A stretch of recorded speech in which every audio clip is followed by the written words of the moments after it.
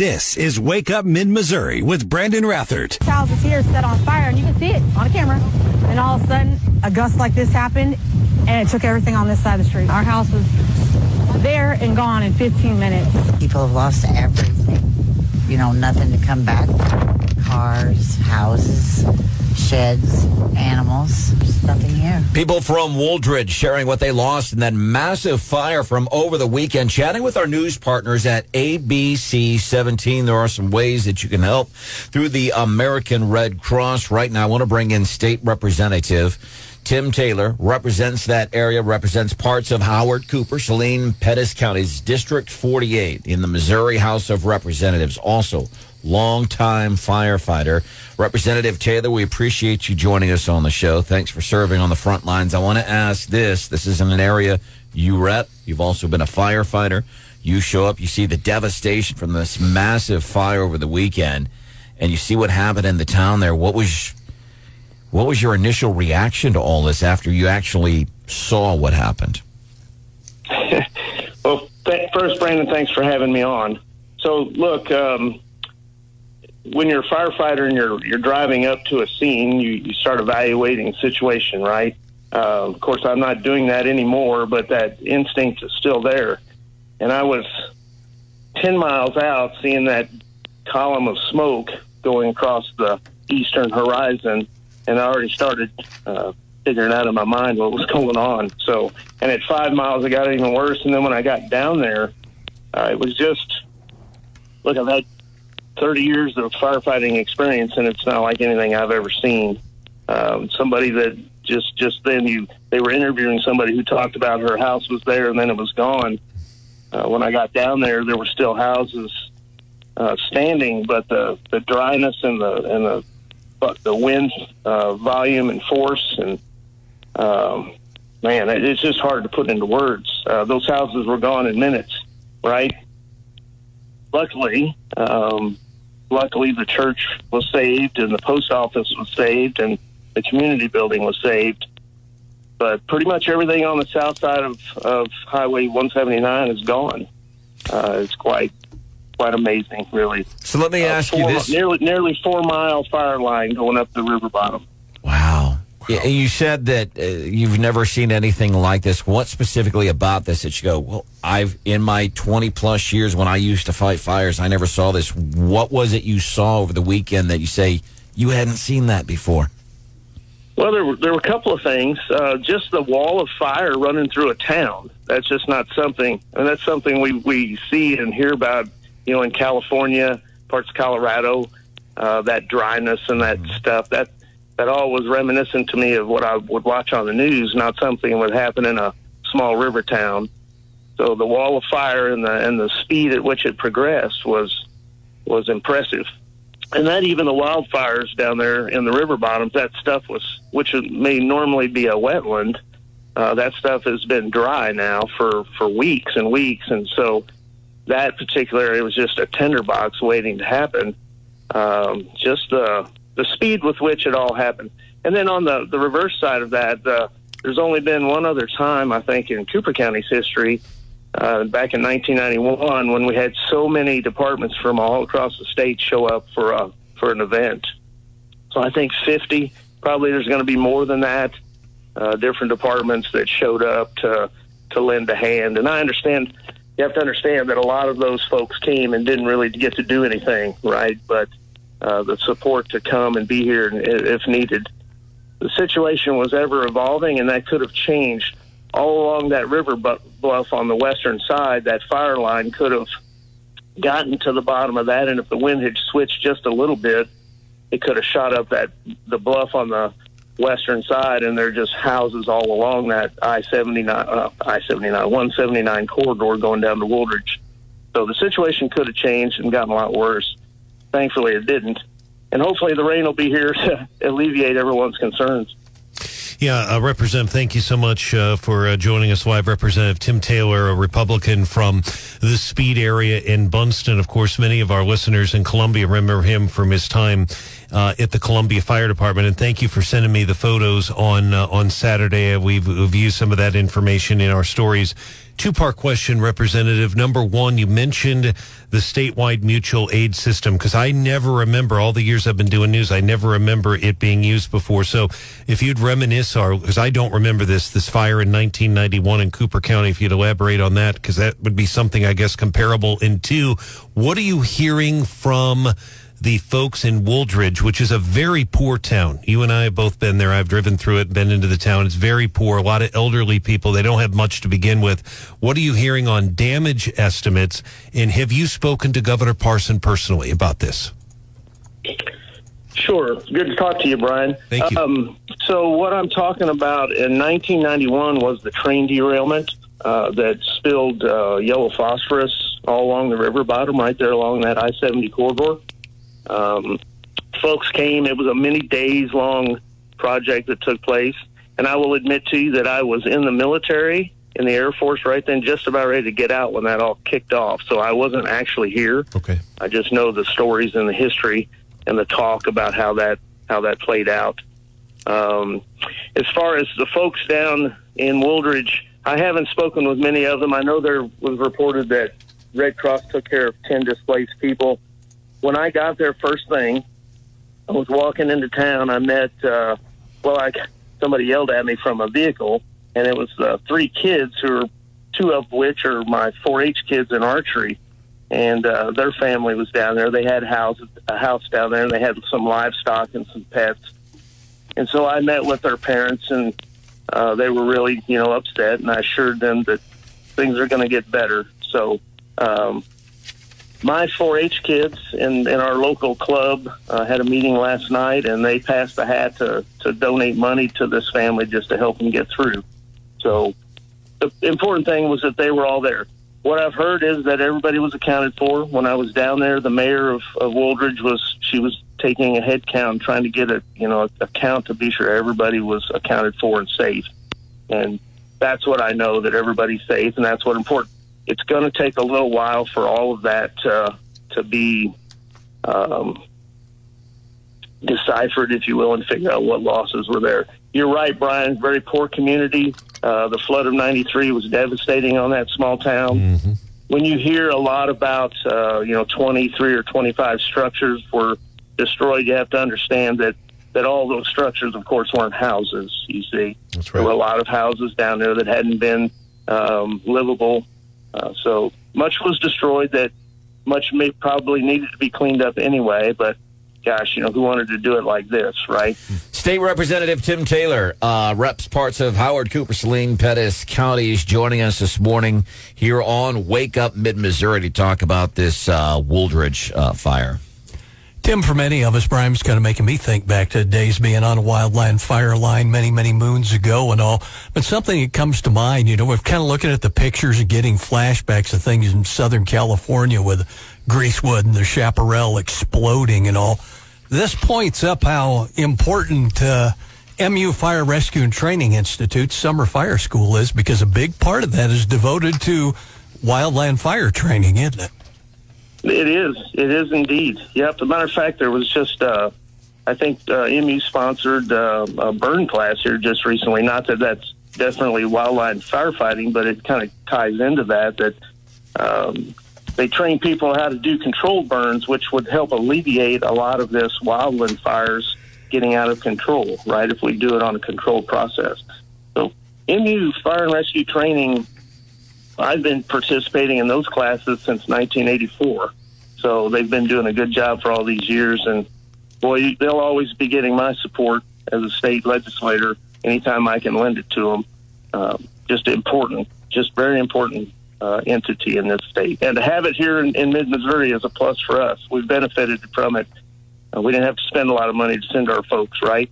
It's right here, right down the street. And I would let me go back to Brian's question. I didn't follow up on that last part. I have not spoken with the governor on this. My job down there was as a Cooper County citizen first. I just went down there to help the best I could, whether that be drag hose or my EMT license is still valid. So, if I could help take a blood pressure on somebody or anything like that. There are folks who are in line to get this stuff organized and to figure out what's going to need to happen. And They don't need a politician standing in the way. So I'm always here to be an avenue for information coming and going. So if the governor reaches out to me, I will tell him everything I know, but I won't bother him because there's already people who have that avenue to get to him. So. Is there anything that we can do to be of service? I know folks have been asking help. The best we can tell them right now, I think, is the American Red Cross. So if you're aware of any venues, any ways that we can help where somebody might be more comfortable to donate to something directly local to help these folks with whatever they need. Are you aware of anything right now that you can pass along to us here this morning on Wake Up Mid-Missouri?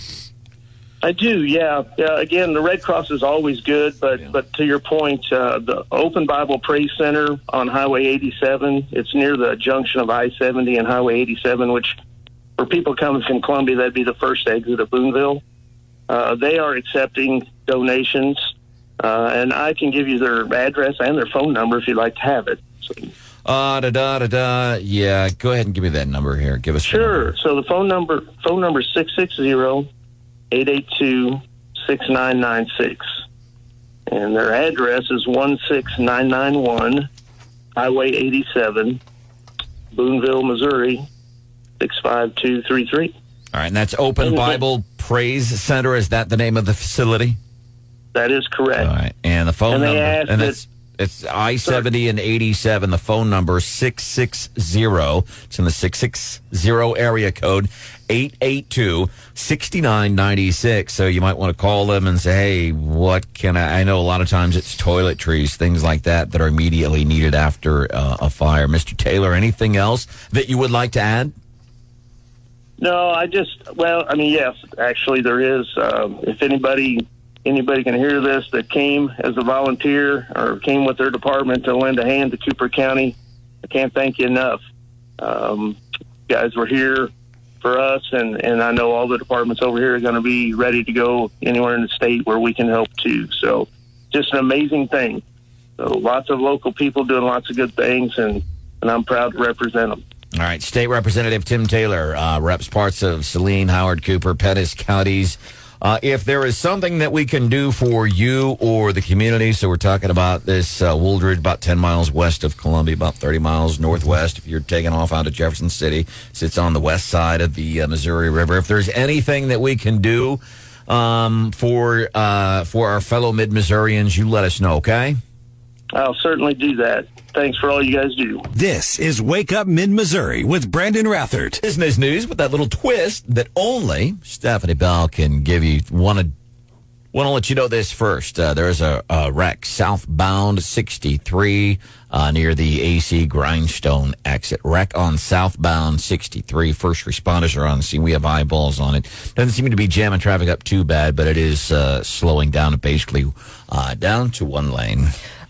So Hannah is not going to be very pleased about this quote unquote tax. And you said, what are they going to tax next after we talked about taxing digital ads? Luckily, a judge stepped in and put the stop to that. But here, they're saying there's actually a pumpkin spice tax. An extra tax just on the pumpkin spice? And not really a tax, but a tax in the same way that a couple years ago it hit headlines about a pink tax, and something that if they were selling a product to women and they just changed the color to pink, it was automatically more expensive. So here they're saying stuff that is they've got our number, right? And we love pumpkin spice. So on average, pumpkin spice products are about 16%, up 161% more. So 61% above the other products. So like, for example, pancake mix, regular pancake mix, a decent price. Pumpkin spice pancake mix, you can add a premium. Now, is there can you just buy your own pumpkin spice seasoning and just season it yourself? I think that's how we save money. Probably, or you could just add pumpkin puree and pumpkin pie spice to anything and probably make it pumpkin. Yuck. You guys are haters, okay? The only seasonal flavor that's better than pumpkin spice is peppermint. We're almost in peppermint season. Ew, gross. No way. I hate Thin Mints or anything. And ranch. Yeah, but you also hate Santa Claus and puppy bread. The whole thing. But Starbucks apparently started this because their pumpkin spice latte is a full $1 more than their regular latte, which is just seems bizarre. right? Hannah's got a grumpy face on. They're going to come out with a Stephanie Bell pumpkin spice ranch dressing next. Ugh. No, I am upset, but it's more at myself for being such a sucker for this stuff. We're almost past pumpkin spice season, you're right. So do you think there'll be a peppermint tax? I'm sure there probably is. I hope not. I'm the coffee creamer. Yeah, I've never fallen victim to the pumpkin spice thing. I just don't do pumpkin pie. I don't like pumpkin puree. It's just cinnamon, okay. Pumpkin spice? No. Brandon, you're not a fan either, are you? I don't go out and I've got my tube of pumpkin spice toothbrush, and that's about where I draw the line. Wow, you've got a tube of a toothbrush? That's awesome. Toothpaste, yeah. But I think it's interesting when we kind of know it's a getcha, and that if you're buying something that's pink or labeled toward women or pumpkin spice, that you're just going to overpay. But you love it so much that you still do it. That's excellent marketing, right? Yeah. This is Wake Up Mid-Missouri with Brandon Rathert. And I saw it with my own eyes, and I saw what looked like sparks, and so I literally thought it was fireworks, so I kept walking. And then I saw a guy bleeding, and I was like, okay, it was not fireworks. That is a witness over the weekend chatting with one of our local news affiliates. Shooting downtown Columbia. Several people, 3 people hurt. So this is going on in the midst of, and apparently Mizzou, and I guess so, but Mizzou got real dicey about it. Didn't happen at homecoming. It's homecoming weekend. Didn't happen on campus, so it didn't happen at homecoming. It happened during homecoming weekend in downtown Columbia, and it's interesting because I saw Christian Tabak. He is with the Columbia Police Department, and I think he was saying on the TV, he said, this is like this Fusus camera system. This would have helped. This is exactly what he said to Joshua Blount on camera, and I know Chief Jones really wants to come on Wake Up Mid-Missouri to talk about this very issue. Then he wanted to come on obviously before the shooting, but they have said all along, Brandon, and we've talked to the chief, we've talked to the police. They're not using this about race. This doesn't have to do with race. This doesn't have to do with surveillance. What they're looking at is they could, for instance, see a backpack and things like that, but they'd be able to see it in real time. But until they do that, what they have to do, all those businesses were basically closed with the exception of a few. They have to canvass, go to each one, knock on doors, and it could take several days, if not a couple weeks in some cases, to get all the surveillance video. So that's the whole idea behind Fusus. The scary thing is there were many people out. I don't know if people noticed that. Any other day, that would have been the lead story on the news all weekend. But because of the fire, it kind of, even in my own newscast, got pushed back. But if you listen to the sound bites that I played from Lieutenant Hester, you could hear what was basically, it sounded like chaos going on behind him. And I took that directly from their Twitter. I appreciate them posting those videos, but it was, it appeared to be people screaming, obviously they were scared. But people gave the police the space they needed. 2 of them, they don't know how they even got to the hospital. So I don't know if they were taken by private vehicle. Just very scary. 3 people shot in Columbia, and it didn't get a lot of coverage. It got some, but because of the fire, it didn't get nearly what it would have gotten. It didn't get as much coverage. Yeah, you've got a story that usurps its placement in the news of the day. But I also the fire is fire is a huge thing. That the shooting is too, though. It's just a different type of story. But I'm wondering, is it one of those with that shooting? Oh, shootings in Columbia. That's it. That maybe people aren't soaking it in. Maybe. And I'm not calling out news agencies. Is what I'm saying is, another shooting in downtown. So what? You know what I mean? Does that make sense? It makes sense. I would hope we haven't gotten to that point, because any shooting, and I'm not being, you're just talking about people's mentality. I would hope we would not, because it is a concern. And we had somebody bleeding, and I saw the pictures on Channel 17. There was quite a bit of blood in those pictures, and it's terrible. Some 3 people are shot, and whether it's not, I know that apparently it's all compounded by being homecoming weekend, too, right, Brian? That's but exactly. And then whether it's non-life threatening or not, apparently it is. their lives could be changed forever. We don't know how badly they're injured, but I mean, they're going to be scared, I'm sure, traumatized. It's just terrible. And I think people are taking it seriously. I mean, we know from the polling, behind inflation, crime is number one. And I think, especially as a mom who will eventually send their kids, hopefully, to a college campus, it's terrifying to not feel like you can, go to regular spots in your community and that you're not safe, or that your kids might not be safe. Last weekend, I was at a music showcase for True North. They do great work in this community when it comes to helping folks that are victims of domestic violence, survivors of domestic violence, and leaving the Blue Note Theater after that, a little bit afterwards. It was kind of like, which I do anyway. I think really no matter where I am, it's a little bit later at night, and yes, I'm looking around. I'm paying attention, but I don't know if I'm scared. But also, there are very few occasions in life anymore which finds it necessary for me to be at a downtown bar late at night. I just don't get into those situations anymore. But you're right. You were there for a fundraiser, though. I mean, yeah. But I'm thinking, it was homecoming weekend. You got parents, a bunch of alumni in town, and for something like this to happen. And also, I will say this, because all the time, we need more law enforcement, and we do need more in law enforcement. And anybody, these Democrats defund the police, my goodness, it's just insane to think that. But you could put, and they said this, I think it was Christian Tabak with the Columbia Police Department said, as a matter of fact, law enforcement was fairly close to that shooting. We're able to respond just like that. You could put a cop on every single street corner in America, or at the very least downtown Columbia or downtown Jefferson City. You're still not going to stop crime. And these things, and this is why I get so frustrated with this and I think everybody has done a great job of explaining what this is, but I hear people that go to the city council meeting, well, you're just going after black people. What's the number of black people currently in the jail? And this is just, you've got the DA in Philadelphia talking about that Dr. Oz race with his opponent there, Fetterman. And he's saying, well, they're talking about crime. We know that when you talk about being tough on crime, that's a dog whistle for we're going after black people. My God, no. It's not what it's about. But we've heard some of that at the city council meeting in Columbia. Well, they're just trying to, it's inequitable. You're going after, no, we're not going after black people. We're not going after anybody. What we're doing is we're asking businesses for their permission to say, hey, can we view your stuff all at one stop place? So when Friday night, when that shooting was going down over the weekend, that immediately law enforcement could have said, okay, we see those people right now because we have access. We can catch those people. And now you wouldn't have 3 people that were hospitalized going, who the...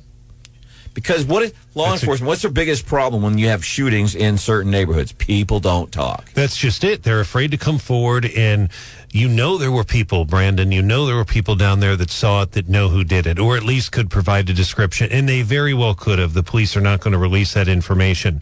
But your point is so well taken, because people had gone to the council meetings. You have the audio, I think, in the computer, and they were suggesting that these cameras would be used to target people of color. In paraphrasing, that's basically what they were saying. The police are saying, no, that is not the case. That is scheduled for a vote, by the way, on November the 16th, the council meeting. The last thing I would tell people to do, I encourage all of our listeners to go to the Columbia Police Department Facebook page about this shooting. There was also an incident on Clark Lane Saturday morning. Read the comments from the people. Some of them are Mizzou parents, very concerned, and how are these shootings going on? And they're acting surprised. And a lot of the questions they're asking are questions, Brandon, you've raised on this very show. But I'd encourage people to take a look at that. And then we have one guy on the Columbia Police Department Facebook page basically saying it's not that big of a deal. But again, a triple shooting downtown, it's a big deal, and it would have been a lead story had it not been for and quite frankly, this horrific crash down in Jeff City also didn't get a lot of coverage. So just a very, very scary incident. Hopefully they'll be able to arrest the perpetrators. But at this point, Although I saw someone on the 0700 report that looked like it's possible. I've not been able to confirm. That may be another incident. To the best of my knowledge, there have been no arrests. This deadly DUI. Anything new this morning on that, Marsh? Deadly DUI, Jefferson City over the weekend? That's a story where a Jefferson City woman was a passenger in a car that was hit by a man from Ozark, Missouri, and he's now charged with DWI involving a death and involuntary manslaughter. They said Robert Harris crossed the road at Country Club Drive and Rainbow Drive, western Jefferson City, into oncoming traffic, hit the other car, killing 46-year-old Melanie Wolcomb. Yeah, it was these stories like that. And I don't mean to bum you down on a Monday morning. We talk about these stories of people getting shot, somebody dying in a drunk driving, hit by an alleged drunk driver. But I always think it's kind of like this Wooldridge fire. It's a small town, too. I mean, how many of us have ever been through Wooldridge, Missouri? I have.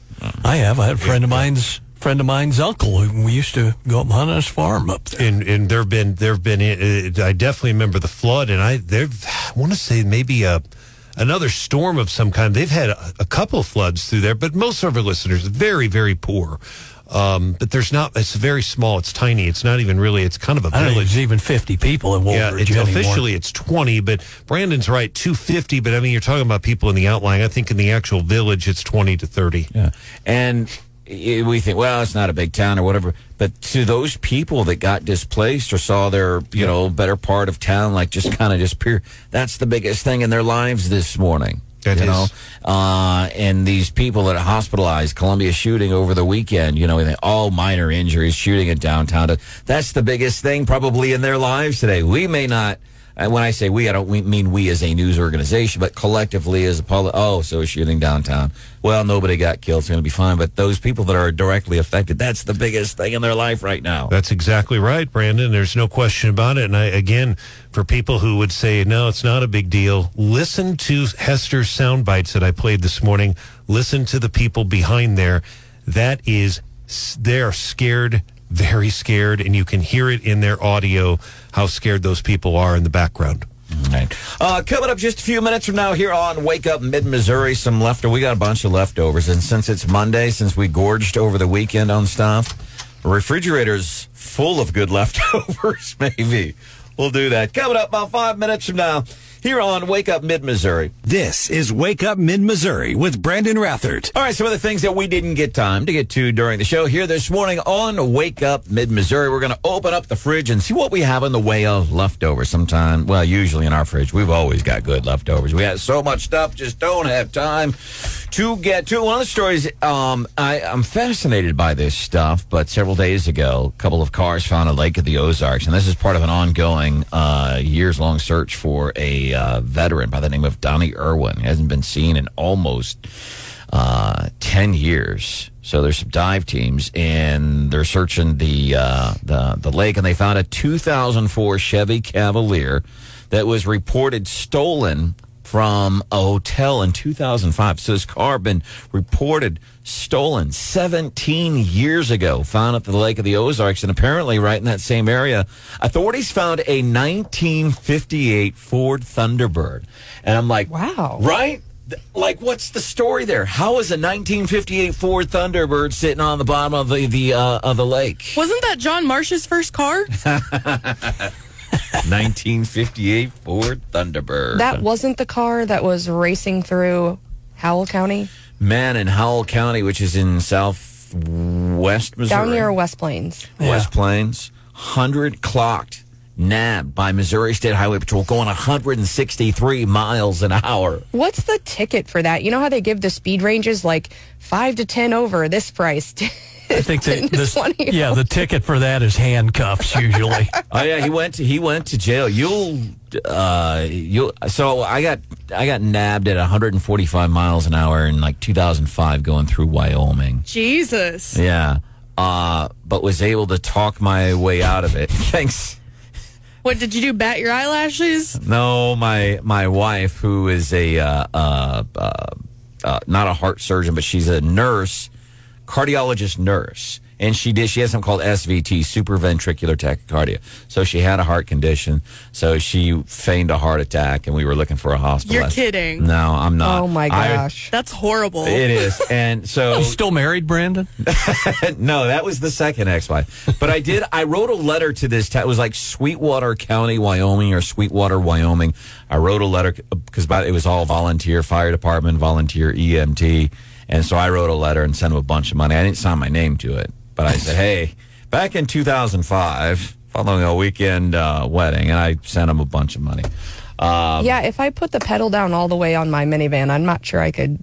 I think 120 might be the limit. I don't think it goes that fast. Because a video, a minivan, it'll get to shaking and rattling before you get up to 85. See, I get scared if I hit 85. I can't imagine going faster than that. Any idea what's the fastest you've been in a car, Hannah? Probably 85. Marsh? Oh, I used to have a string of hot rods back in the day. I had a 71 Torino GT that would get you well in excess of the posted speed limit. Nice. Well, there was one morning a year or so ago, maybe I woke up late, and it was when I was living in Jefferson City, and I had to hightail it to get to the studio on time. And you were making fun of me, Brandon, because I was all wigged out about how fast I had to drive. And I think I said I had to drive 85 the whole way here. And you were laughing at me because that wasn't very fast, in your opinion. But very safe. Very safe. Yeah, I was not the driver in the fastest I've ever been going. I had a trip, like an Uber trip in Germany, and we were on the Autobahn. And I wasn't even sitting in the seat. I could feel, I was just like hovering. We were going, I felt like we were going so fast. And I'm not exactly sure. It was in kilometers, but I felt like I was flying. And it was not a pleasant experience. Uh-oh. We just got a text from Casey. It says, "This is Casey. What names can you not name babies? You never finished the story." Uh-oh. So, thank you, Casey. Thanks, Casey. Well, we were debating because this might be good enough of a story that so Push it. here it is. Different states have different rules. 10 examples of baby names that apparently are legal to use here in the night. And basically it's up to states because states are the one who issues birth certificates. That's why it's mostly up to states. And the rules are really it's opposite of creating a password. So whereas passwords, you have to have a numeral and a capital letter and a hyphen and a character. Most states are saying you can't do characters or numbers in baby names. What about Elon Musk's last kid? I don't know how to pronounce it, but it's a series of letters and numbers, isn't it? It depends on what state. Yeah, it depends on what state, whether or not it's legal. Like the artist formerly known as Prince is your baby name, huh? AFCAP is what we call them, artist formerly known as Prince. But apparently some of the names here in the United States that you can't use. King and Queen? King and Queen, Jesus Christ, you can't name, which I